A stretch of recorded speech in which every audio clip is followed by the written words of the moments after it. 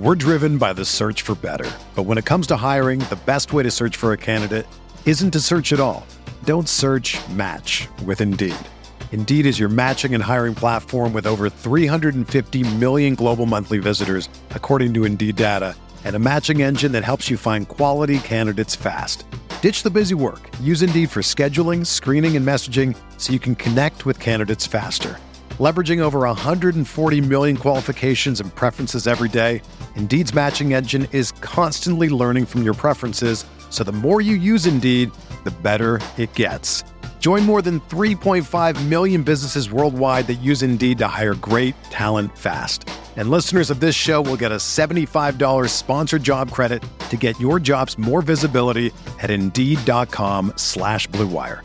Just go to Indeed.com/Blue Wire right now and support our show by saying that you heard about Indeed on this podcast. That's Indeed.com/Blue Wire.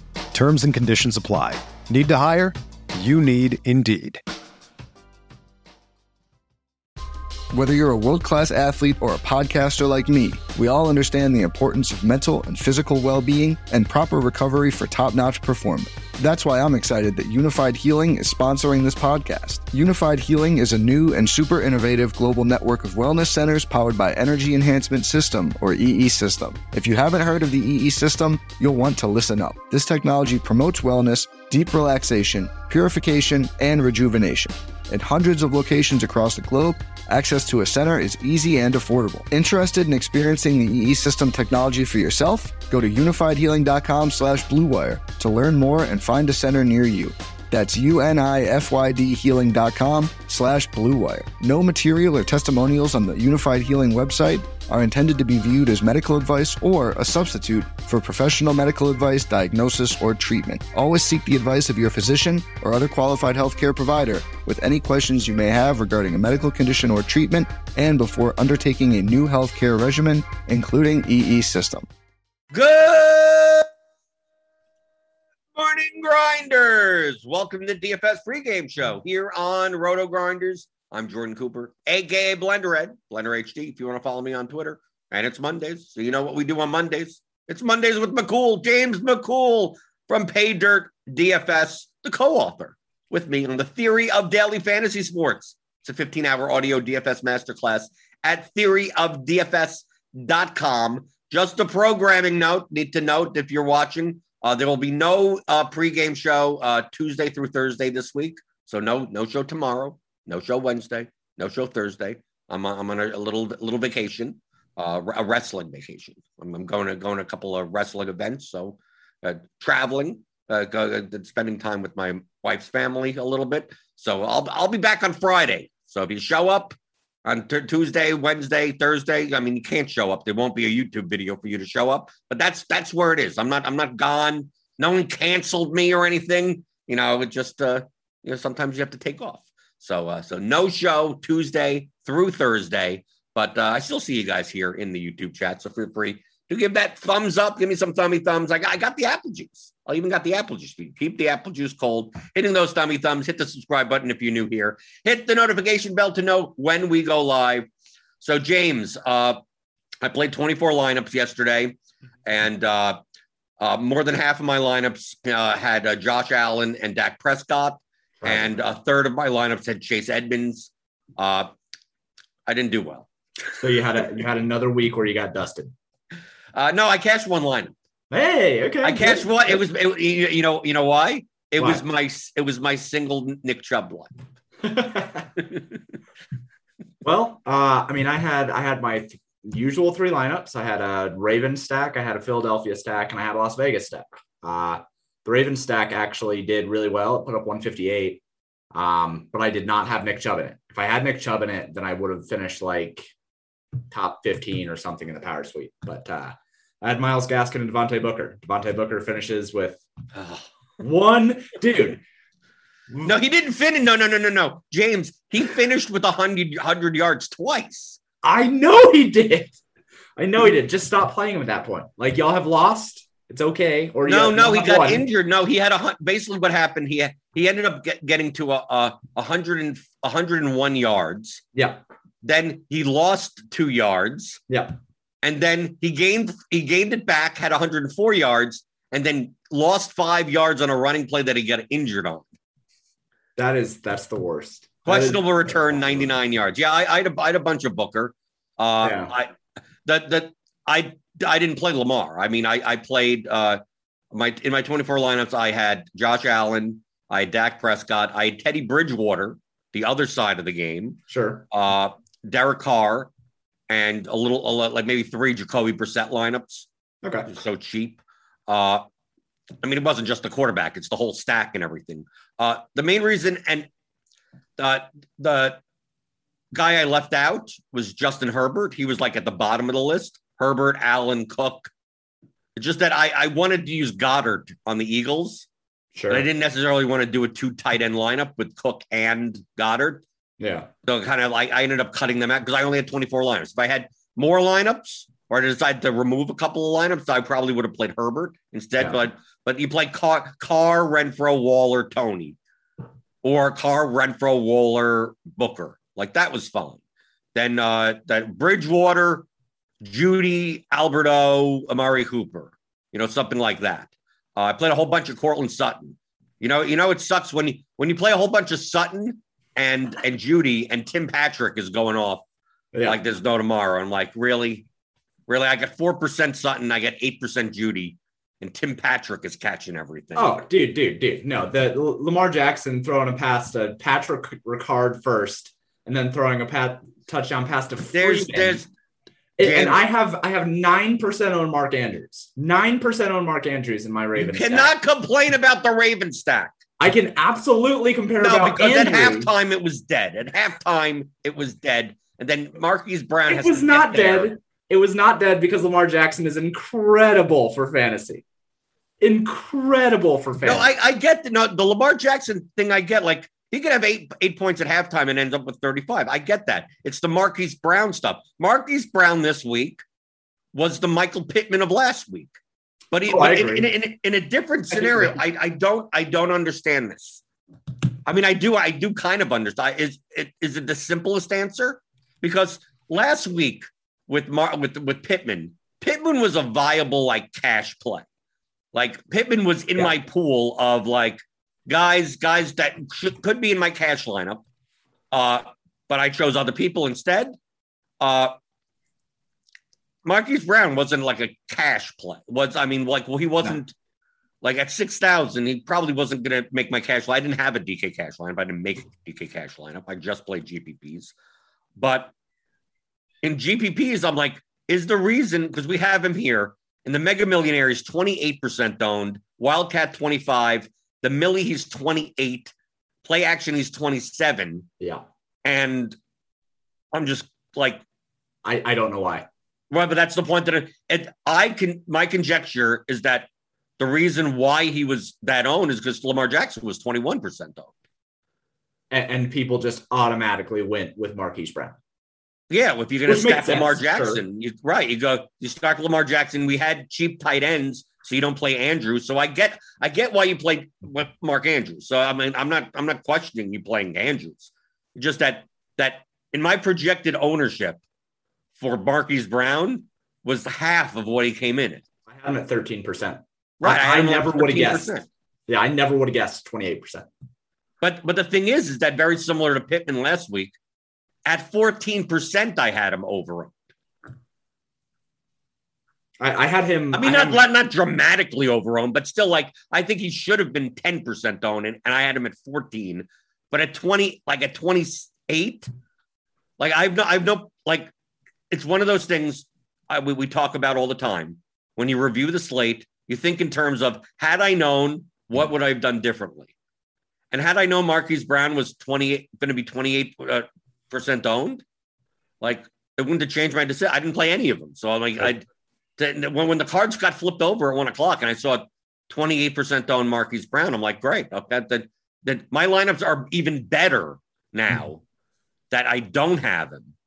But then he gets there, and I mean, he ends up getting 23 points. And on this slate, on a low scoring slate, I mean, he's the nuts, right? Yeah, I could say the same thing for Nick Chubb. Like I had Nick Chubb at around 20-ish. Oh, I thought Nick Chubb was a terrible play. Well, not a terrible play. I won't say that. No, it wasn't terrible. No. I think the better way to say is that I think it was overowned. I thought that he was fine. I thought he was okay. But like as a running back on a road underdog against a team that like has been very, very good and has been pushing teams into a passing script, I did not think that he was that great of a play. I thought he was fine, but I thought that he was fine if he comes in at like 10 to 12% owned. If he comes in at what he came in at, what 23% or something? Yeah, 23% of the Mega Millionaire, 21% of the fantasy foot in the Millie. Like I took a look at guys like Booker and Jacobs, and like Booker at like 13% and Jacobs at like 8 to 11%. Obviously they're cheaper. I thought they were at their ownership were better plays than Nick Chubb at 20 to 22%. And I think the to me, I thought Gaskin was going to be more like 18 to 20%. And he actually came in at like 11 to 14. And I probably would have played a little bit more. I mean, I still played Gaskin. I was more in that range. Yeah. I mean, when I have Chase Edmonds that gets injured on like the first play of the game in a third of my lineups, that's not going to go well with a 0.3. Yeah. So like what else? A 7% Chase Edmonds. I can't there's nothing I could say about that. Yeah. But like I like Dalvin Cook at 12%. Mm-hmm.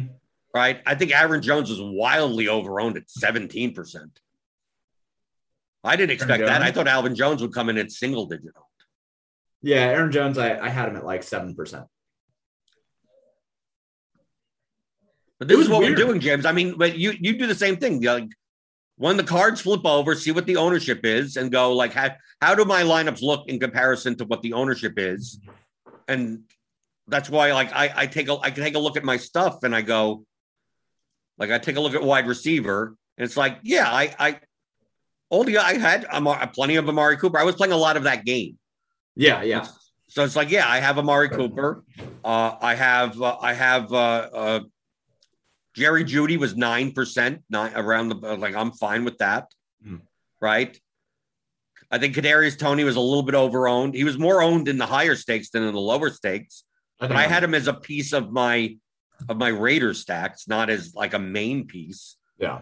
I would play Higgins and Landry together to mitigate their ownership. Brandon Cooks came in way higher than I thought he would. Dude, okay. No. Look, people in my Discord were all about Tyrod Taylor. There had to have been some site that was pushing Tyrod Taylor. I had like literally 5 different people ask me if I wanted to play Tyrod Taylor. Well, what? I don't understand. Why would you play Tyrod Taylor when you could have? There's so many other cheaper. I mean, like I think Jacoby Brissett was better. Was 4,500 is even way cheaper. I liked Tua a lot more than I liked Tyrod, and then Tua got because I literally had a Dolphin stack, and then Tua got ruled out. I was like, well, not touching that anymore. But I had so many people ask me if I was going to play Tyrod and if I was going to play Jordan Love, and I'm like, well, Jordan Love, I literally didn't even consider. No, neither did I. It was weird. It was weird. People were like clamoring for these cheap quarterbacks this week. And I'm like, there's not anything to pay up for. There's not even anything to pay up for. You can use. You would have to you're basically doing that so you could overpay at running back and what so you could overpay at positions for no reason. I didn't see any reason to do it. Like I liked Austin Eckler. He was my top projected running back, but like I didn't feel that I needed to force him in. Like we have Eli Mitchell, we have Josh Jacobs, Devontae Booker, Chase Edmonds, Myles Gaskin. Why would I didn't get it on weeks where like, if you have Christian McCaffrey, who's fully healthy and not on a pitch count, and you have Travis Kelce on a team that's better than the Chiefs, and you have like Devontae Adams with Aaron Rodgers, like weeks like that. Okay. If you want to get a cheap quarterback so you can afford these ultra studs at really, really high prices, I get that, but I cannot understand why people were so adamant about paying down a quarterback this week. You have Lamar Jackson in a great spot. And granted, Lamar Jackson came in very, very highly owned, but there were, I'm going to go to quarterbacks really quick. No, I could look here I have it up on my screen, quarterback ownership across these contests. Jordan Love was the 3rd most owned quarterback. It was Lamar, then Josh Allen at 12, Jordan Love at 9, then Dak Prescott, then Joe Burrow, then Tyrod Taylor. Tyrod Taylor was more owned than, like, you can't count like Mahomes and Herbert and Hurts. They're more expensive quarterbacks, but Love and Taylor were more owned. Like Brissett, where's Brissett here? Brissett was 4% owned. Tyrod was 6. Jordan Love was not almost 10% owned. But like, why couldn't you play? Look, Bridgewater was 2. Daniel Jones was 3. Derek Carr was 4. These aren't like exorbitant price quarterback. We're talking about high 5K, mid 5K, like pay $1,000 more and get a legitimate stack instead of, I don't know. It's weird. It was a weird week in terms of ownership and in terms of people asking questions about that kind of stuff. The problem is, like you said, let's say you play a cheap quarterback. You play Jordan Love. Like, who do you play him with? Jordan Love, Devontae Adams, Tyreek Hill. You do something like that. Okay. Then what are you doing with the rest of your life? I mean, like, it just, the ceilings of, like, we didn't have many ceiling players. No. On the slate. I mean, it's just a matter of just overpay. Like, you're going to, basically you're ending up getting to like wide receivers like Stephon Diggs and Jamar Chase and paying up for like Kamara or taking a shot at McCaffrey. Yeah. But the projections on these guys were not, I mean, yes, they have high ceilings, but in comparison to their price tags, like what ceiling does Jamar Chase have that I can't get from Courtland Sutton? Right. Like well, yes, Jamar Chase's ceiling is 2 points, 3 points higher. Yeah, but Courtland Sutton's 5,900 and Jamar Chase is 7,600. Right. So it's like, am I paying up everywhere? And also, who do you pair them with? I mean, like Tyrod Taylor, Brandon Cooks. Like, dude, these guys, you almost want a double stack. And like, Nico Collins? I mean, Jordan Akins? I mean, who are you playing in these spots?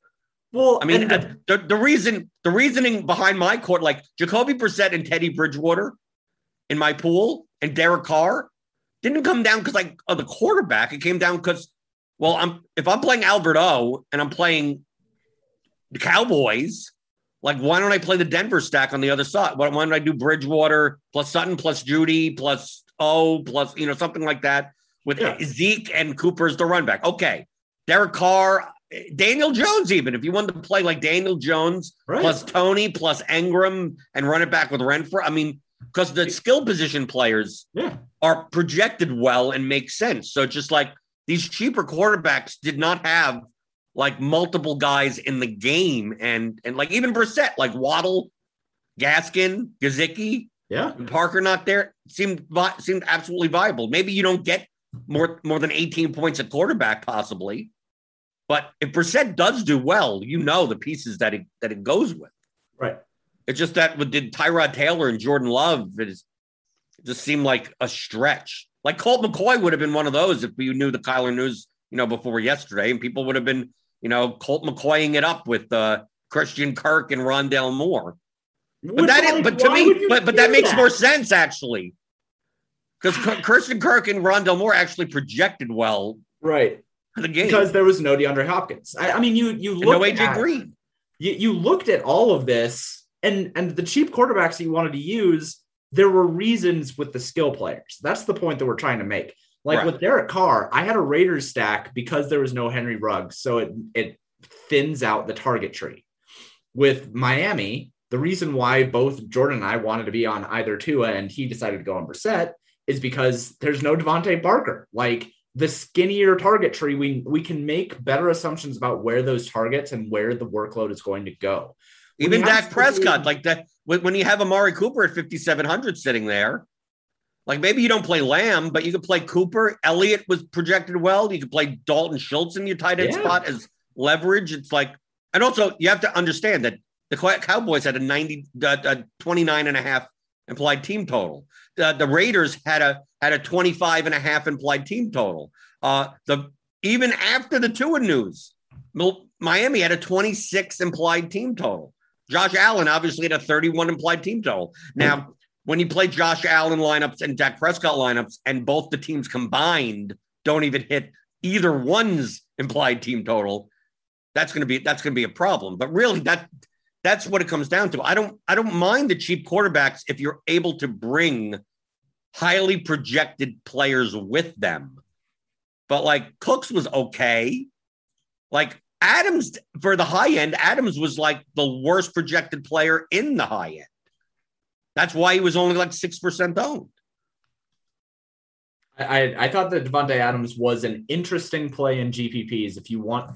And what I said in my article was, I think that Devontae Adams is going to be low enough that the risk outweighs the ownership, or that the ownership discount you get outweighs the risk of him doing badly if you wanted to do a secondary stack with him and Tyreek Hill or him and Travis Kelce.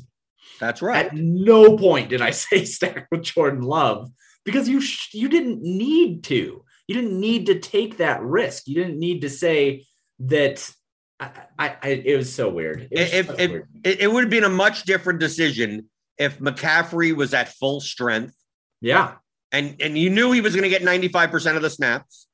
And if the Rams were on the slate. Right? If Cooper Kupp's sitting there at 9,000 or 9,200, then we could start seeing it's like, okay, well, if I play Jordan Love, if I play Tyrod Taylor, if I do Tyrod Taylor, Brandon Cooks, and run that back with Myles Gaskin in that game, I could play Tyreek Hill and Cooper Kupp and Christian McCaffrey. Like, then you could start making some lineups. Yeah. But it just seemed like I don't think that, I mean, the construction, even just from the results. I mean, from the Sims, it didn't make sense either. But even just from the results, the pay down quarterback type of builds that was not the build to go. No. And I just want to comment on Jacob Calloway in the YouTube chat. Why the fascination with the ownership of individual players? We should be evaluating the ownership of our lineup archetype versus the field ownership of that archetype. That's absolutely right. But you have to start with the players. I mean, and then combine them together. Right. What we're trying to do here, Jacob, is we're trying to put together, like, we're trying to look at the individual ownerships and say, oh, well, this guy ended up being this highly owned. This guy ended up being this highly owned. And then work forward from that and say that built this kind of lineup construction from the field. And you needed to be able to do this, which is why Albert O was this highly owned. The questions that we have, the reason why we're asking this question of like, why were people trying to pay down at quarterback, is because if people are paying down at quarterback, that's going to force it. They typically do it to build a specific way in roster construction. If you're paying down at quarterback, it's to be able to afford studs at running back and wide receiver, especially if you're able to pay down at tight end. So when we're looking at these individual ownerships, we're not looking at the individual ownership because we care about the player. We're looking at the individual ownership because we care about how that affected how people were building throughout the industry. I would think that a lot of the Jordan Love type of lineups have Eckler, Elliott, and Kamara in it. I would think so as well. And Tyreek Hill to replace one of those, like 3 of those guys. Like that was that archetype. Yeah. If you wanted to pay over $7,000 for 2 running backs and a wide receiver, like that you kind of needed that. So, but I mean, in taking a look at this, I mean, with Stephon Diggs coming in at 14%, 16% over compared on the contest. Like I'm not like the ownership of my Bill stacks. Like I'm not concerned about. I played Dan Arnold as a run back in some of those at tight end. He scored 10 points. He was 5% owned. Yeah. Like, is there a reason why Arnold is 5% owned and Albert O is 21% owned? No. I mean, he's a little bit more expensive, I guess. Yeah, and that was kind of my thing with my Ravens stack is I knew that the Ravens were going to be like relatively popular. I knew that. I did not think that Lamar Jackson was going to be 25% owned, and I did not think Marquise Brown was going to be 38% owned. But I knew they were going to be popular. But that's why I needed to surround them with some lower owned pieces. I used Mark Andrews. Who was in your Ravens lineup like that? So my Ravens lineup was Lamar Jackson, Devontae Booker, Myles Gaskin, Marquise Brown, and Mark Andrews. Brought it back to Justin Jefferson. And then I used the Chiefs defense, which I didn't think was going to be as popular as it was. And I made a mistake on that. And I can acknowledge that was a mistake. I did not want them at 29% owned. But then my secondary stack was Donovan Peoples-Jones and T. Higgins. Okay, and you're good. That I'm lineup, good right there. What size contest is it? What are you playing? That was Power Sweep. So what? Power Sweep, the main Power Sweep? Yeah, the main one. The main one, 100K to first 3. Yep. That your lineup is good. Yeah, there's nothing wrong with it. And I even under projecting the ownership. Did you play Eckler in that lineup? No.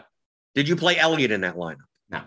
Okay, so Chiefs defense and for Lamar Jackson and Marquise Brown to be coming way over that what you thought.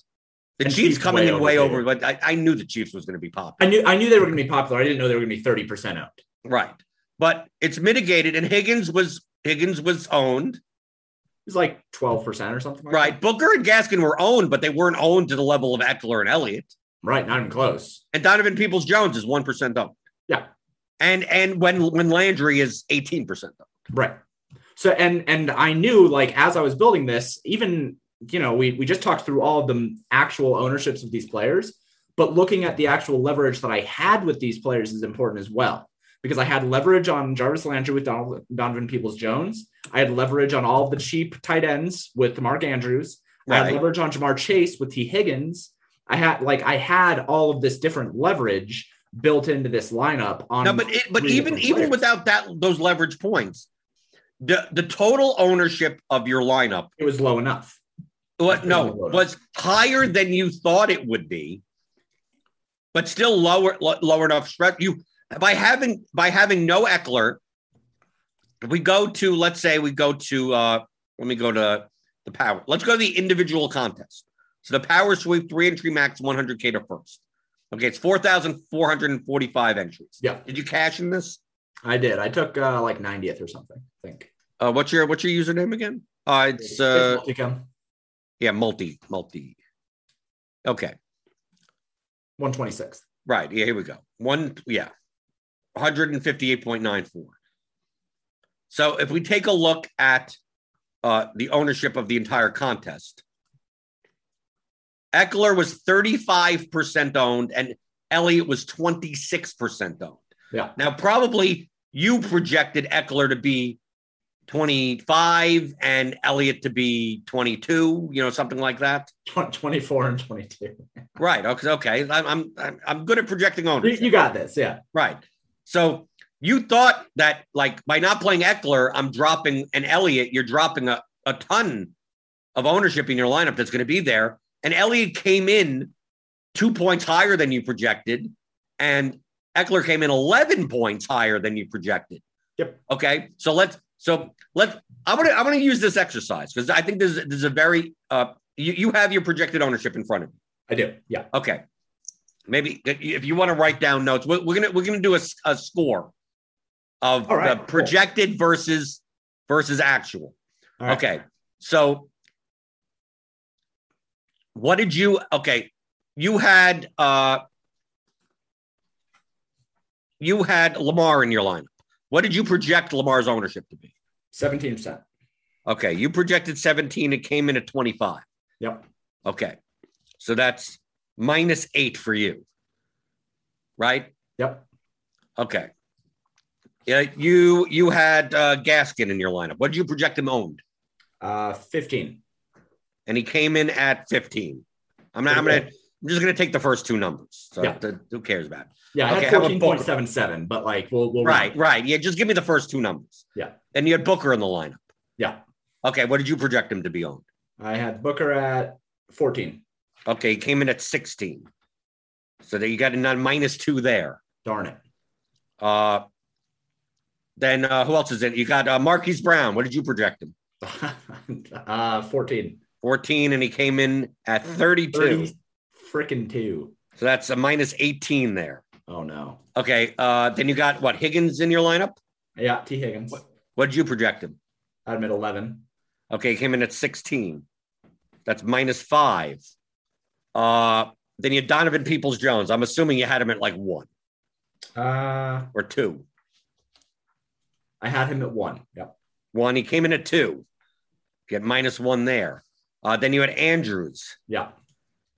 Okay. What did you have him at? 10. Okay, he came in at 9. About the same, but you get +1 there. Who was your flex spot? Flex was T. Higgins. It was. So what's the next position player? What are we missing here? Hold on. I had Lamar, Devontae Booker, Miles Gas, Justin Jefferson. Oh, Justin Jefferson. Yeah, what did you have him at? I had him at 7. He came in at 11. -4, and then the Chiefs defense. I didn't actually project ownership on Chiefs defense. Okay, you didn't, but no. We'll ignore defense then. Yeah. Okay. So based on this, on your total ownership, but we don't include defenses because you don't project defenses. Yeah. You have -8, -2. That's 10. Yeah. -18, -28, -29, -30. So -39. So basically, your lineup came in 39 points higher than what you 39 in ownership. Yeah. Higher than what you expected. But now let's do this exercise. What did you have Eckler at? Projected. 23. 23 came in at 35. So you're going to gain 12 there. What did you have Zeke at? 22. Okay, and he came in at 26. So you get 4 there. Albert O, what did you have him projected at? I had him at 15. Okay, and he came in at 26. Yeah. Okay, I'm doing it for the power sweep. So, that's... Yeah. I'm just looking at the numbers in comparison to the power sweep. Nick Chubb, what did you have him at? Had him at 14. 14. He came in at 24. Wild. Okay, Tyreek Hill was not in your lineup. 24. And he came in at 24. Hunter Renfrow was not in your line. Go look for him really quick. 14. Okay, and he came in at 21. Brandon Cooks. That's 9. 9. He came in at 20. Jesus okay, Christ. So we got Eckler in a running back position. We got Elliott in a running back position. We got tight end Albert O. We got running back Nick Chubb. We got Tyreek Hill. Let's see. Running back Tyreek Hill, Hunter Renfrow. These are wide receivers. What did you have Amari Cooper? 17. Okay, came in at 18, so that's 1. Okay, so then after that, I'm not going to count Aaron Jones. Then it comes down to T. Higgins, Booker, Gaskin, guys that you had. Yeah. So obviously, I'm just taking the top chalkiest players that you didn't have. Yep. So we add those up, the top chalky players that you didn't have, compared to your own projected ownership. Yeah. 12 plus 4 is 16 plus that could be in your lineup. Okay, so that's why I only took like 2 running backs. If we take 2 of the running backs and a tight end and 2 of the wide receivers or something like that, like the top out of the bunch. So we get rid of the lowest 2, right? Yeah. So we're going to have a running back because obviously you have to take a tight end because you didn't play Albert O as the chalkiest tight end. Right. You didn't play the 2 chalkiest running backs. Correct. And you didn't play 2 of the 2 chalky. The second 2 chalkiest wide receivers. And the only reason you played the most chalkiest wide receiver is because you stacked them. Okay. So 12 plus 11 is 23, plus 10 is 33, plus 7 is 40, plus 11 is 51. Okay. So you're gaining 51 points in ownership that you didn't expect. Right. Even though you lost out on 39 that you did expect. So the differential there is you're still to actual, you're still 12 points ahead in ownership. If we just do it this very blunt way of so it's not just a matter of, oh my God, I played Lamar Jackson plus Marquise Brown. That was twice as owned as I thought it would be. Well, Eckler and all these other guys were more owned than you thought they were going to be also that you don't have. Right. And if they dud, you go up there anyway. So it's not just looking at, this is very similar to Jacob's type of thinking in terms of the archetype. What do these lineups kind of look like in general? And there actually was a way to build your lineup that was even imagine you played Albert O instead of Andrews, and instead of Donovan Peoples-Jones, you played Tyreek Hill. Yep. then all of a now your lineup is now compared to actual, you wouldn't have, it's like, well, you didn't play Eckler, who's 12 points high. Like, you wouldn't have made it up. Right. Because I would have had so much from both of those guys. Right. That is a good exercise. Right. That. I mean, it's a blunt way of doing it. I mean, because you have to count all the ownership and everything. We like blunt sometimes, though. It forces home the idea very, very well. I mean, there's a reason why you learn really basic math before you learn calculus. You know, like the blunt aspects of mathematics are still important. You have to understand where it's come from. Right, but to me, this is the best way to review of, like, had I known, would I do anything different? Now, to you on an individual basis, like, we're getting back to Jacob's point in the YouTube chat. Yeah. Of like, oh, well, Marquise Brown was twice as owned as I thought he would be. I shouldn't have played him. No, well, look at your lineup. In your lineup, it was still fine. Yeah. If I would have told you beforehand that Marquise Brown and Lamar Jackson, if I only would have told you the Ravens ownership, that lineup was still good. Yeah, I'm still playing it because I still know that I have Donovan Peoples-Jones and I still know that I have Mark Andrews. Right. And I'm fine. Right. If I gave you the actual ownerships for yesterday before you built your lineups, that lineup is still good. Mm-hmm.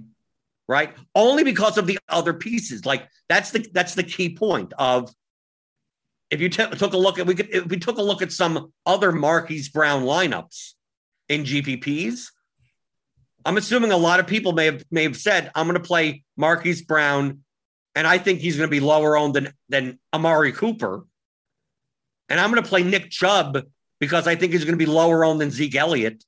Like, you'd be right that Nick Chubb was lower owned than Zeke Elliott, but you didn't really get that much of an ownership discount on it. Right. And then you played Eckler with that lineup. And then next thing you know, you're like, oh my God, my lowest owned guy is Kadarius Toney at 13%. Well, and this is also why you don't ever go into things and say, I'm not going to play this player because he's high owned. Ever. Right. It depends on once you put in Jefferson and Andrews and DPJ. Like, it doesn't matter at that point. I'm good. Right. It doesn't matter. You're done. I mean, right. Well, and apart from that, as soon as I didn't play Austin Eckler and Ezekiel Elliott and Albert O, like, I'm mostly fine. Even though you're playing the 29% owned DSD, which we all know objectively, chalk DSDs are not. That one I saw, and if you'd have told me that the Chiefs would be that high owned, that is, I feel badly about that one. So many defenses put up good scores today. I know, and except for the 49ers, who are the second most owned defense. I actually my defenses sucked yesterday. The Chiefs put up 11. It was last week. I had two of my good defenses that were low owned. Like, they did well, and they were only like 2% owned. And then the one that was the highest owned defense that I had was terrible. I swear to God, like, if you can just take the highest owned defense out of your player pool, just do that every week. Every week. Just don't even play it. For GPP, obviously. For GPPs, yeah. Right. But in your type of lineup, even with a 29% on defense, that was fine. Still fine. Yeah. Right, still fine. So it's it's lineups, not players. Yep. Can we go over everyone's favorite segment of the show during NFL? Oh yeah, this one's fun. Of the high projected guy that you have that I think you're absolutely nuts on. Yeah. Hey, can I guess who it is? Yeah, sure. You get 3 guesses. Go for it. Okay, I get 3 guesses. Yeah. I have precursor. Did you have Kyler already projected out? Yes, I did. Okay. Did you have James Robinson already projected out? Yes, I did. Okay. So everyone that was projected out, you had projected. Yep. Okay, but that ended up being out. Wasn't the type of thing that 3 hours from now you switched up stuff. No. My first guess is going to be Rondell Moore. No. He's not the guy. Or him or Christian. Is it a Cardinal? It is not a Cardinal. No. Okay. Okay. That would be my first guess. Then let's see what my next guess of the completely overprojected guy that I think you're nuts. I don't know who would be that far. I mean, it may be someone towards the top that just did, like, I had highly projected in my aggregate. You just had him way higher. No, it's not. It's not. It's somebody that you would have had projected for. I'm gonna guess like 8 points. Oh, really? It's that. Yeah, it's one of those this week. A guy that I would have had projected for 8. What position? Wide receiver. Wide receiver. Yeah. Okay, I'm gonna go now. I find this fun. I'm going to go down. I'm going to look at my RGB and then go down to even lower. What? I mean, I'm assuming we're talking about like a 4K receiver. Yeah. Is it Brian Edwards? No, I did like Brian Edwards, but it's not Brian Edwards. Is it Brandon Ayuk? It is not Brandon Ayuk. I wish that it was. Am I hovering around the right spots? I mean, if the people that I've mentioned is the person you're talking about is even less talented from a real life perspective. Yeah, it is even less talented. Hold on. Okay, now you have to tell me if it's is it Jamal Agnew? No, I did like Jamal Agnew, but it is not Jamal Agnew. Is it Nico Collins? I mean, I'm now absolutely not. It's not Nico Collins. Is it? Don't tell me it's Robbie Anderson. No, I'm not Mike Leone. Sort by fantasy points really quick, and then go down to like to 10 and under, and we're just gonna see. That's what I was looking at that. Oh, yep, I see him. Nope, go down. Yeah, it's on the screen. Yeah. Oh, don't tell. Oh, is it Russell Gage? No, you're highlighting him. It's Donovan Peoples-Jones. Oh, Donovan Peoples. Oh, okay. It's the guy that you played. Oh, okay. So obviously, yeah, I should have went through logic that you actually you played. Yeah, I would actually play the person who I have projected like God. I had him projected for 17. Come on, you know that's wrong. He scored 17. Yeah, but come on, you know that projection is not. That's his ceiling projection, not his median. It was the same thing as Quez Watkins. It was the same thing that happened with Quez Watkins, where like the ADOT and then the increase in usage because of like the player being gone on a team that I think is going to be like in a spot where they need to pass. It was all of those things. It was the exact same situation as Quez Watkins. And it just turned out to be Donovan Peoples-Jones this week. And he got tackled on the 2. So he almost had a 2-touchdown day where he puts up a Cortland Sutton score when you called me insane for that one too. Yeah, I have him here in my aggregate as 7.36. Yes, I see that. Yeah. Right. So like Donovan Peoples-Jones would get into like at his ownership, he would end up being in like every lineup that I have. Yeah, I had him at efficient ownership like 12%. Because like I did his range was wide. Oh yeah, so, no, I agree. For high variance play, I've no qualm on the playing Donovan Peoples-Jones in GPPs. Just oh no, I know where your qualm lies. I get it. Right, and I did write in my article as well. It's like Donovan Peoples-Jones, and I even said it is the weird projection of the week. I've even incorporated this into my own content over at Pater. And I said he projects very, very well, but the reason why he projects well is because of a large ADOT, which comes with a lot of variance. So don't lock this guy, but I'm going to use him in one of my single entries. And then, if what I wanted to do originally, because when I build out my single entries, or when I build out my 3 max, I identify the games that I want to have exposure to based on position players that project well and based on the quarterbacks that project well. So I knew that I wanted something with T. Higgins. So that means that I'm either going to do a secondary stack with him or Donovan Peoples-Jones. So that means I'm either going to do a secondary stack with him and T. Higgins, or I'm going to stack Cincinnati. And I'd have been fine stacking Cincinnati, but like the pieces just didn't fall together the way that I wanted them to. And there were other stacks that I liked a little bit more. And in order to afford the Ravens stack with Mark Andrews, I needed the salary savings of Donovan Peoples-Jones in that lineup. So in order to build that out, like Donovan Peoples-Jones only ended up in one lineup, even though I'd have been okay with stacking Cincinnati and bringing him back as well. But I needed his salary savings in that Ravens lineup. And if I wanted to build like a Bills lineup, I would have had to have him in that lineup in order to make it work. There would have been no other way to make that work. So that's just kind of how I build out those 3 stacks. And that's why when I write with things like Donovan Peoples-Jones or Quez Watkins, it's either going to be a part of the stack that I like, or it's going to be a secondary stack in one of my other really, really expensive stacks because I couldn't possibly do it without it. I want to do this exercise now that we're talking about similar to before. Yeah. Okay. I locked in, if you see in my lineup HQ, based on my aggregate projections. Yeah. And RG ownership. Okay. I have your lineup from the power sweep. Yeah. Okay. Now for me, Yes. it comes in at 131.22 as a median Cool. with 127.5% ownership. Mhm. This would not make this lineup would not make the cut in comparison to my lineups. Sure. But I'm not looking at these. I'm looking at these numbers, not at your numbers. Right. So, for instance, let's do the same exercise we did before. Yep.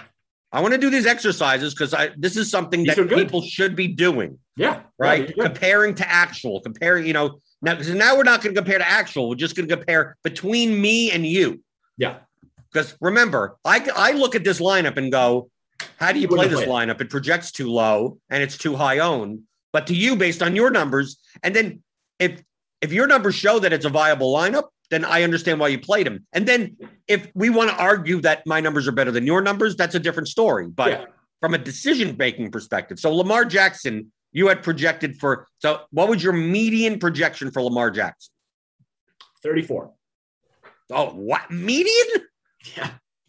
Jesus. Okay. So just give me the first two numbers. So 34 is the first 34. two numbers. We're just going to say whatever the first. So you're +8 on me there. What's his ownership? Projected ownership? 17. Okay. I have him at 15.9. So Sure. So you have him at a 2 points higher ownership. Mm-hmm. Gaskin, median, first two numbers. Gaskin, I had 13. Okay. I have him at 15. So I had him at 15% ownership. Okay. So you had him at a 13-point projection. Yes. Okay. So that's -2 to me. And what was his ownership that you had? 15%. Okay. And I had him at 22. So that's -7. So we're doing a comparison to mine. Okay. I just want to make sure I do the pluses and minuses. Devontae Booker projection. 16. Okay. So you're 1 point higher than me. And ownership. 14. And you're 3 points lower than me. Marquise Brown. Projection. Yeah. 15.5. So 15. Okay. I'm -1 on that.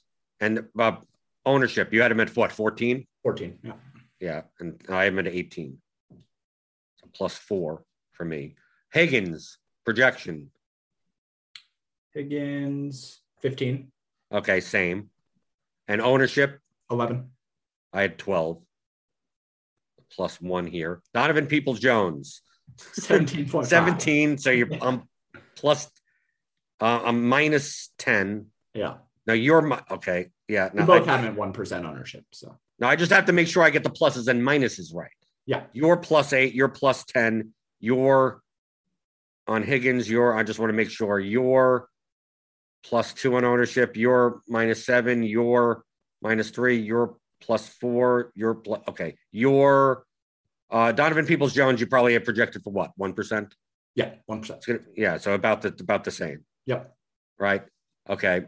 Andrews projection. Andrews, 16. Same. No, I have it at 13. So you're +3. Ownership. 11. I had him at I had 13. So that's -2. Jefferson projection. 16. Same. And ownership. 7. Okay. So you have it for a little bit higher. +3. And we're not going to do defenses since you don't project defenses. Right. Okay. So from my perspective, this lineup is 131 at 127. Yeah. 127. But now if we add all the numbers of your projections differences and the ownership differences from that. So the projection difference would be +8 -2, which is 6, 7, 7, 6, +19 on me. And then the ownership difference would be 2, -5, -8, -7, -3, about -2. So yeah, you would your projection primarily because of Donovan Peoples-Jones. Yeah. And maybe a little bit on Lamar, because that's 34 as a median. your lineup, if I saw it on my screen with your projections, I would have it as a lineup with a 150 median at a 125% ownership. It would pretty much beat all of my lineups. Sounds about right. Yeah. But I mean, it's primarily geared by a horrible projection from a $4,400 player. But that's the reason why I said if I had Donovan Peoples-Jones at 17 median at 1% ownership, he would have made all my. I mean, like it would have been one of those things where I can't miss out on this. He would have ended up being in my 24 lineups, I would have had him in 20 of them. But also, I would have also realized that the projection is probably wrong if he's only 1% owned. Right? Sure. I mean, from a perspective of who's more likely to be crazy, me or everyone else in the world? It's probably everyone else in the world. So, hold on. I'm building it up in my own builder here.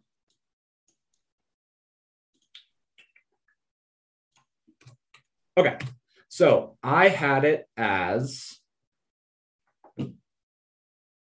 after building out, I had it as a positive leverage of 6.5%.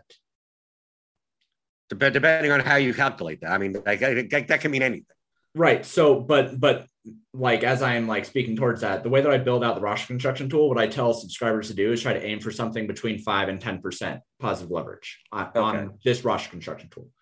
So it was positive there. The combined ownership was, significant. It's obviously positive, but I mean, it's primarily geared that I think even if we say that your Jackson projection is off by 5.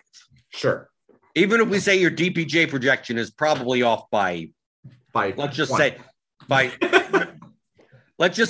maybe you project him at 11. So let's say by 6.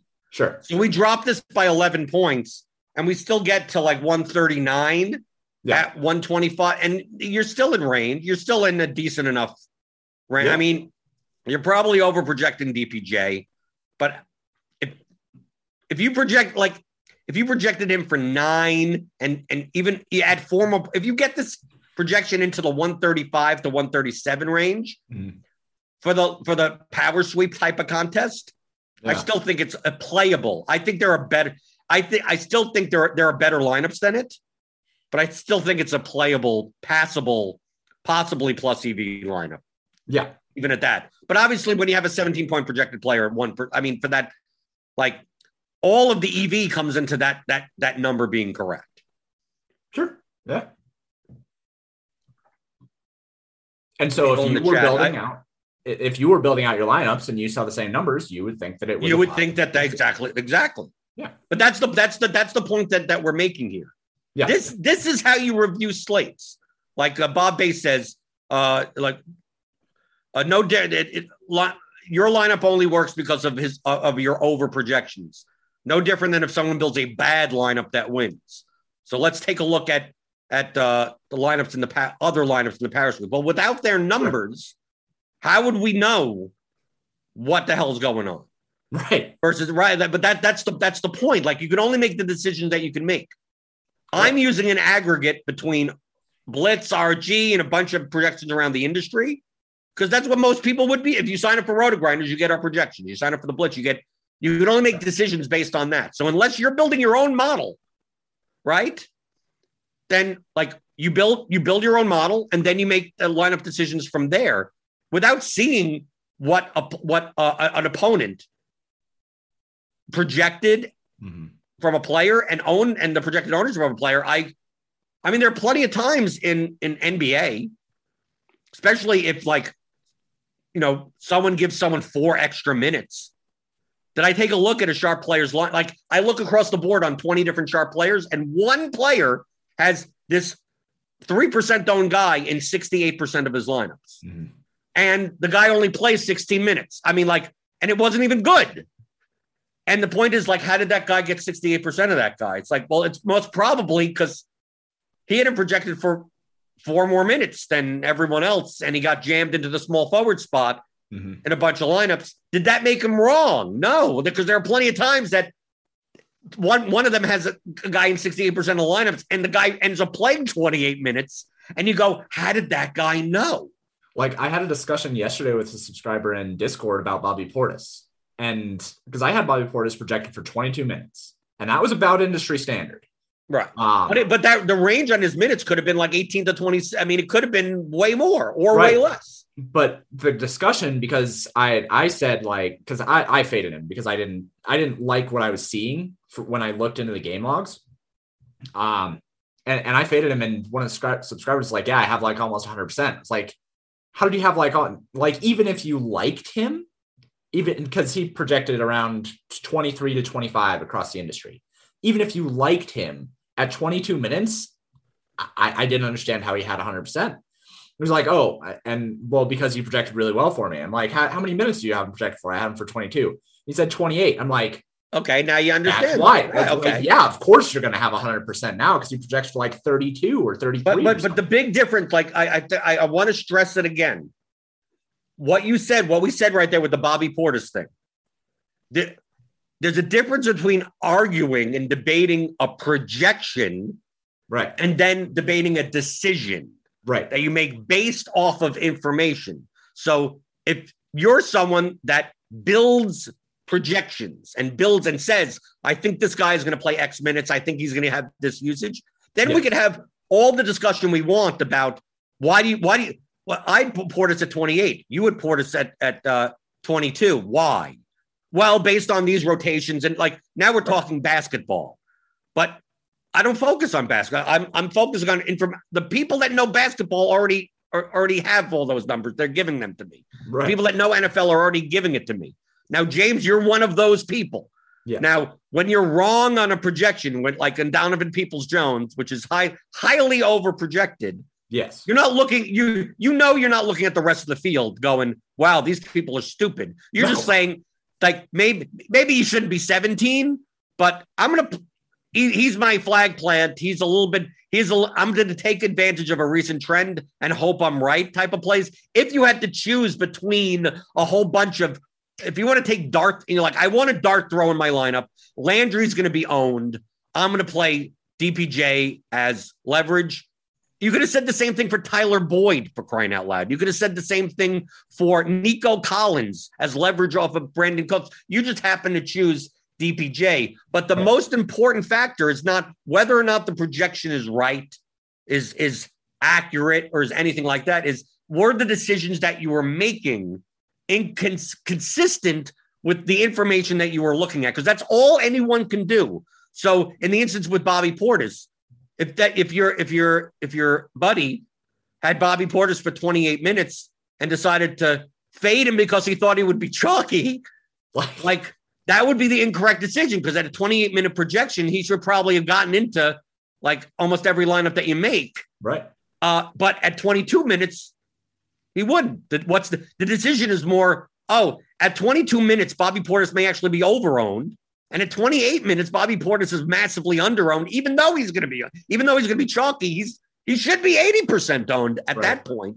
But those are the only things that you could, like, what you could control is the decisions that you make. Right. So unless we want to sit here and argue about projections, which I find boring, especially since I don't make my own. Right. All I could do is go, hey, around the entire industry of smart people, they didn't have Donovan Peoples-Jones that highly projected. And you could agree with that and say, I'm playing him as if that's okay, whatever. But it's not like you were building that lineup going, like, if you had him projected for 18% ownership because you think that everyone has a 17-point projection for him, that would be wrong, right? Like that, to me, that's the wrong thing to focus on. Projections, they're subjective. I mean, I think that's crazy to have that type of projection on him, but to have a discussion about that seems, how does that help anyone? Right. That doesn't. And what is more prescient, I think, and you and I won't have these discussions because you hate talking about how projections are built. But if Derek Carty and I were to have this discussion of like, why did Derek Carty project him for 8 fantasy points and I projected for 17? I could point to my baselines and I could say he's done this. He has this market share. He has this for his expectation. He has this for why I think that they are going to be doing this much passing, et cetera, et cetera, et cetera. We could have had that discussion. And then at that point, you can talk about how projections are built. But saying that using a projection source builds a bad lineup, bad is subjective to the projection source. So if you think like it's just rehashing the same point that Blender just made, but if you see a different projection source, you won't ever make the same projection or the same decisions that I will using a different projection source. Right. And that's why it's tough to just look at a specific individual lineup and go, well, what were they thinking here? Because most of the top players aren't putting in lineups as, I'm going to play this guy, and then I'm going to play that guy. They're building lineups based on some type of mathematical method. Right. So it's like they're not even looking to put in guys one at a time and go, well, they thought this and they thought that. Like, dude, there are plenty of times sharp players, including myself, play 150 lineups and am under on a lot of the over-owned plays, and the one, and I win $50,000 on a lineup where I only have two of a guy, right? It's like, oh, what did you see in that guy? No, actually, he just ended up in that one. I mean, like, it's one of, I always go back to the Garrett Temple thing. It's like, what did you see in Garrett Temple when he puts up 47 points for 3,400? I go, nothing. He filled a small forward spot, and I was playing a bunch of lineups, and I was playing the two guys from the other side of the game. So, okay, then he was better than Jetty Osman or whoever else in that range. So, right. like, there's no point in going over that. I'm more likely to go over sets of lineups, portfolios of lineups, because I have to think that if we take a look at a contest like, let me get to NFL. If we look at a contest like the Millie or something, like if I go to the, I'm less likely to look at, let's take a look at the top lineup. What do I care? I want to look at the sets of lineups that good players have made. Right. So I'm going to look down. I'm going to find someone that, that I recognize or whatever. And I'm going to see, let's see, Dark Manalook or something. Okay. I can see that. So I look at Dark Manalook's lineups and it's like, okay, what did he do? So I look at the quarterbacks, and it's Josh Allen, Lamar Jackson, Jalen Hurts. Basically no Love, no Taylor, no Brissett. So what does this tell me?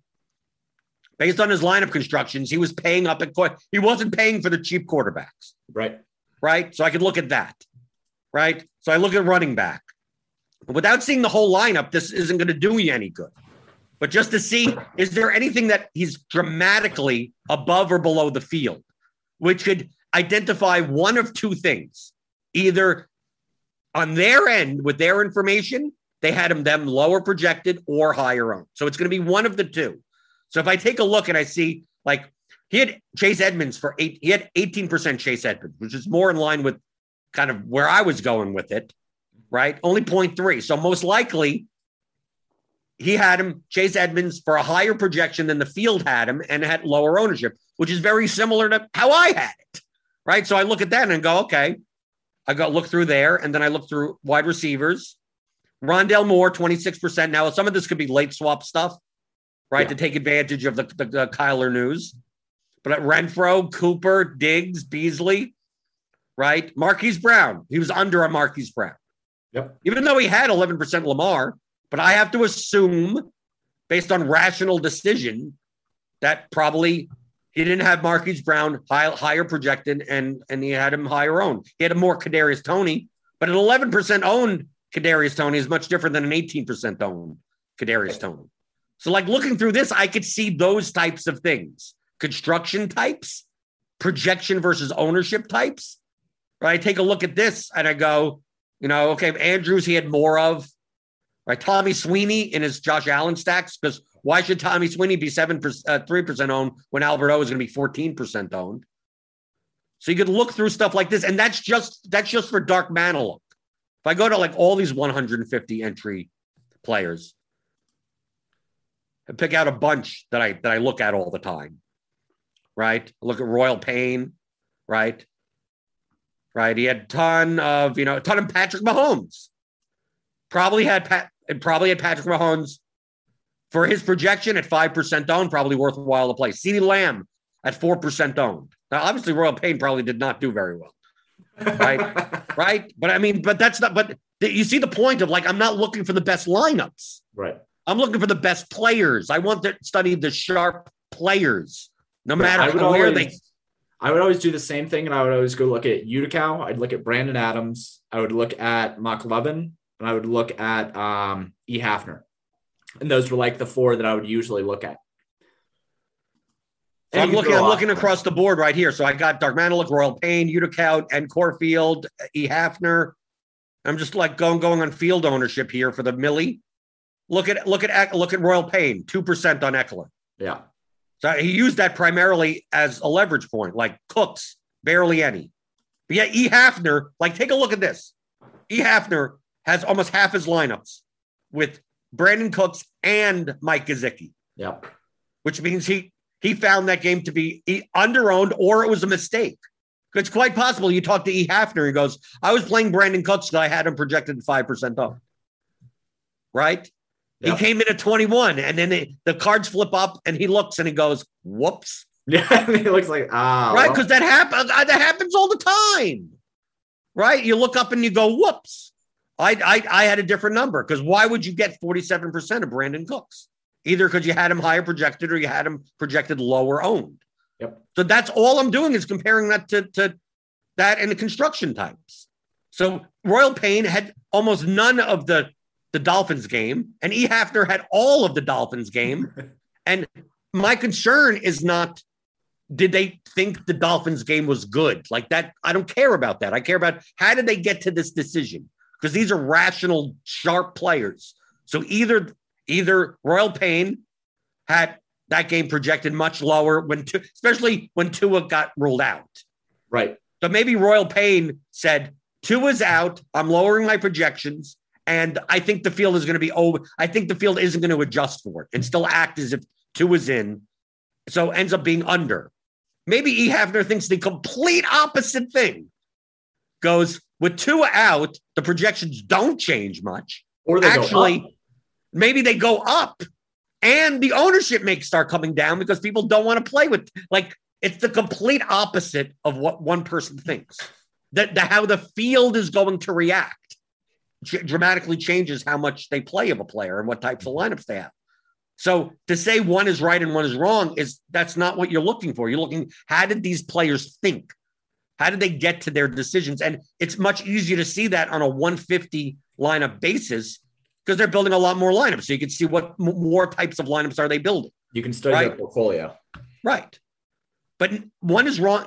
To say one is right and one is wrong, if we just looked at the top lineups, if I just take a look at top corner, the top 150 max player in the Millie, and I looked at this lineup, he left 1,100 on the table, had Herbert plus Allen, and no Philadelphia run back, had Cook, Singletary, Marquise Brown is a one-off, Waddle, Arnold and Singletary was kind of a secondary stack, and James Conner is a one-off. And the Giants defense, like you take a look at this lineup and go, what do I learn from? I don't know. This lineup was exposures. Right. I can look at right. If I top corner, like now look at this lineup, I don't know what this means. Like, I don't like, how did you get on this? Like, I don't know. This could be the only lineup he has Keenan Allen in. Who knows? So let's say I'm going to go to top corner now. Okay. Toggle full screen. Let me get rid of these. Probably shouldn't have done that. Yeah, that was a mistake. We've all click on all. Okay. That I thought that was going to take forever. Top corner. Right. So I take a look at this. Get rid of Darkmanilock.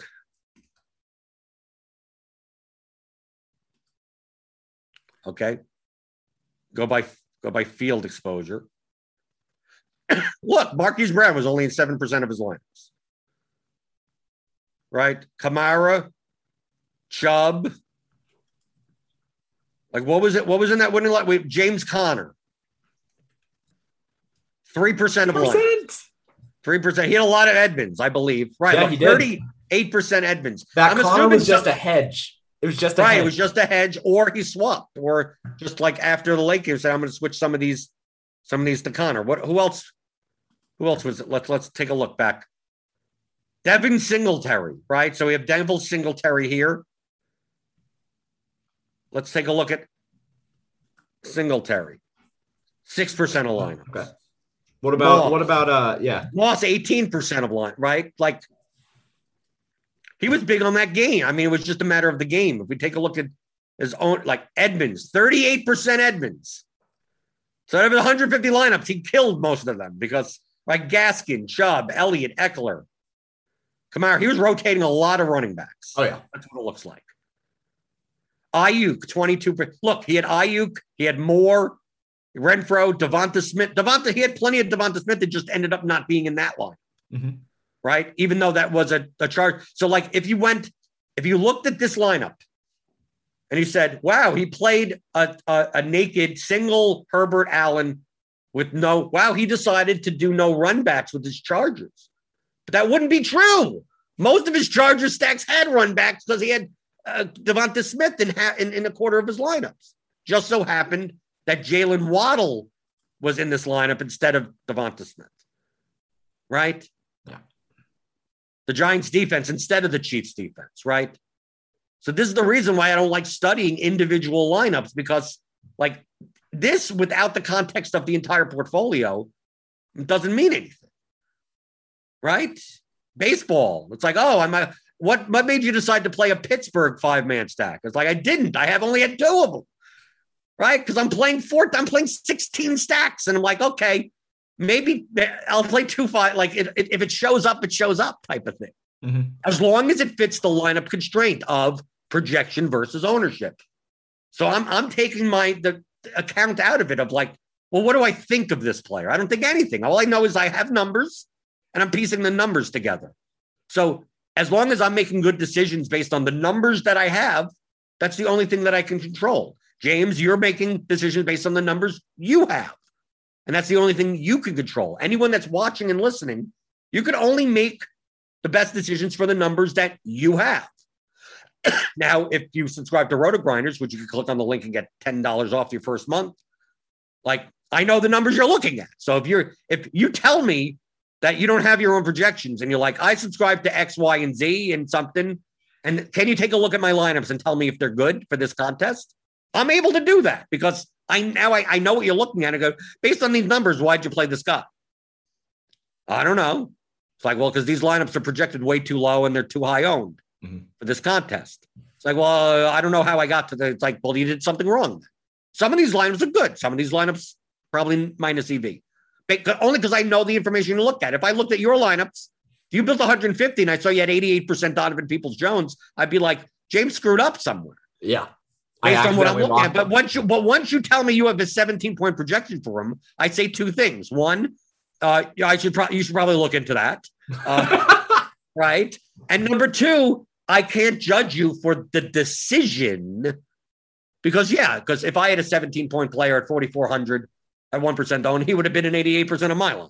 Really quick. I know that you don't like talking about projections, but really quick, what do you think that Donovan Peoples-Jones, hold on. I got to spell. Did you have the pace of the game higher? Did you have the play rate in that game higher, pass rate higher? Hold on. I mean, you had to have so many things higher to get 10 more points as a median outcome. Yeah, I'll tell you here in a sec. I got to load back up the one that I had for game day. Yeah, that one. Enable, restore. Okay. So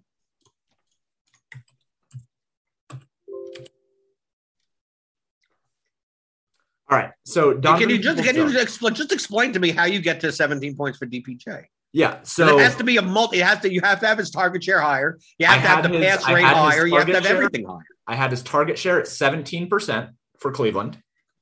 How many passes did you have for Cleveland yesterday? I had him projected for 17%. He ended up with 16%.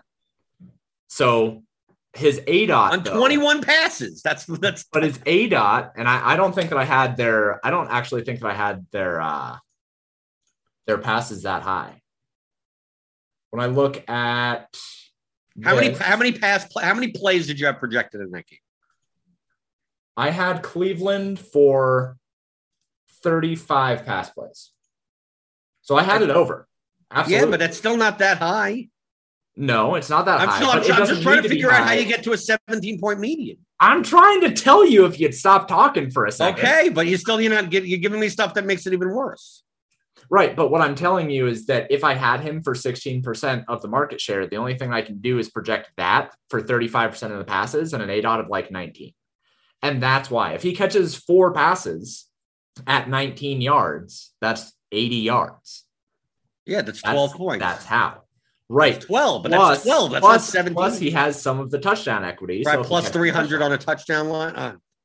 I think I think that's poor process, though. That's fair. That is fair. Okay. At least you'd say that's fair. Okay, that's fine. Okay, at least I understand that. You just said how many pass plays, how many target share, and then you multiply it by the ADOT and just assume that that's his average of. But you have to know that the higher ADOT passes are less catchable. So how many? I have that in there too. Okay, and also the reason that the higher ADOT passes are also most volatile, as far as. It could be 36 yards or it could be nothing. It could be right. If there's less, I have his touch rate in there too, and I have Baker Mayfield's completion percentage in there too. I have everything in there. I promise. I just don't see how you get to that. Get to 7. I know. Okay. That's why it's the weird one of the week. That's why we like this segment. But it's always one person. It's never like It's never like you say, "Oh, well, I had DPJ at 17 and I had." Rondell Moore at 22 or something. And that is why when we have these discussions, I'm not self-conscious about my projections, because when we go through the other projections, it's like, yeah, that makes sense. And then there's one that is wild. So if one is wild, I'm not going to change the entire rest of the projection set. I'm just going to let that one be and say, oh, well, that's the weird one this week. And then tell people, well, this is the weird one this week. Don't go crazy on it. But if it says this, then take a shot. Right. But you have to admit, you're looking at that going that. I do. And every week, I'm like, all right, this is the guy. Right. We're not arguing. Right. Some people in the chat are arguing as if like you're trying to justify it. It's like, no, I know how it got there. And I don't even agree with it. But it's the only one out of 400 players that I'm projecting. All the other players are projecting within a range that at least is somewhat reasonable within other people's models. Right. And this is one that stands out. So it's very similar when people like we'll say in our Discord, this projection is wrong. It's like, well, that's wrong, then everything is wrong. So you can't say that one guy's projection is right and another guy's projection is wrong. It's either the model is good or the model is bad. And so occasionally you'll get outliers, and you can redact from there. If we're looking at it and we have these discussions where it's like, okay, well, 97% of the players are within an acceptable range, and then we have these weird guys, it's like, I'm fine with 97%. That's really, really good. So and then you have to decide whether or not to take a shot on the outliers or not. But sometimes the outliers are in the other direction. Everyone's projecting some guy to be really good, and you have him for 6 points. Yes. You go, I don't know why everyone has him for 12. Yeah. And then I'll end up fading him, and then Bobby Portis splits up 45 fantasy points. Okay, people can get your stuff paydirtdfs.com. Yeah, paydirtdfs.com, and then paydirt_DFS on Twitter if you'd like to berate me for the Donovan Peoples-Jones projection. And esports, League of Legends just finished up, but Counter-Strike is still going, and League of Legends will be back in about a month and a half. So come get the esports projections too. Okay, Bob Bass, feel free to not watch the show if you don't understand how to review lineups. You can feel free to learn most of this stuff. theoryofdfs.com/masterclass. You go get the 15-hour audio DFS masterclass, theoryofdfs.com. Because Bob, let's talk about how Landry only got 4.7 points. What's the point of that? All you have to do is review your decisions. Okay. So like I said, you're more than free. If you don't get, there's thousands of people that get everything out of this show. And if you don't, you're more than likely to hit the thumbs down button and just don't show up. And life is hard. Yeah. Right. Because I think the exercises that we went through, I think it's more likely that we do more of that. Yeah. On a week-to-week basis. Yeah. Because all you can do, I'll repeat it again, the information you have and you build lineups from it. There's nothing that I could talk about that has anything to do with football. Okay? You make money off of mathematics. So you have math, and people, I've had people, James, send me their lineups that do just that. Say, I built 150 lineups, and I'm consistently losing. And first off, I say you're going to lose 95% of the time, so that's normal. And they say, I use X projections, I use X ownership, and I'm not doing well. I seem to, I'm losing 90% of my money every night. And it's like, that's weird. Like, you shouldn't be losing 90%. Like, a losing night, you should still get plenty of minus 15%, like whatever. And then they send me, and I go, next slate. Send me your CSV of the 150 lineups that you played. And I take a look at these lineups and I go, and they I use these projections. And I go, I don't understand how you get to these. Like, I just dude, these are all there's all these lineups are 25 points lower projected than anything else that I even played in large field GPPs. And I'm like, why do you have 87% of the eighth guy on this team that was projected for 18 points for 3,100? And it's like, well, he was and you go through and you go, well, you have to explain to me how you got to this, because I don't even understand. It's like, no, I compared projection and ownership, and he had the highest number for whatever. So I just jammed him into 88% of my line. Like why?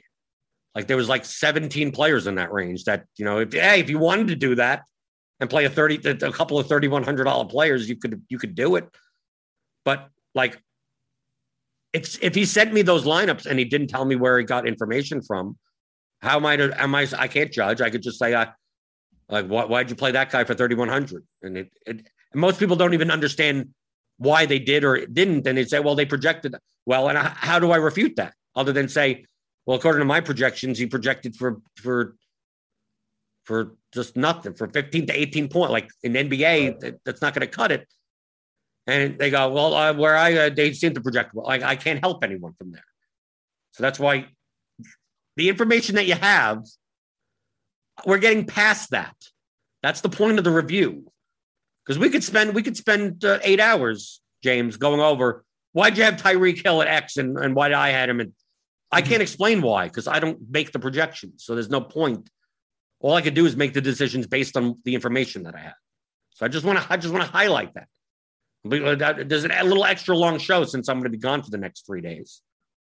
But I just don't understand how that James, the exercises we did from the beginning, comparing the lineups and comparing the ownerships of just your one lineup, it cashed, it didn't do well.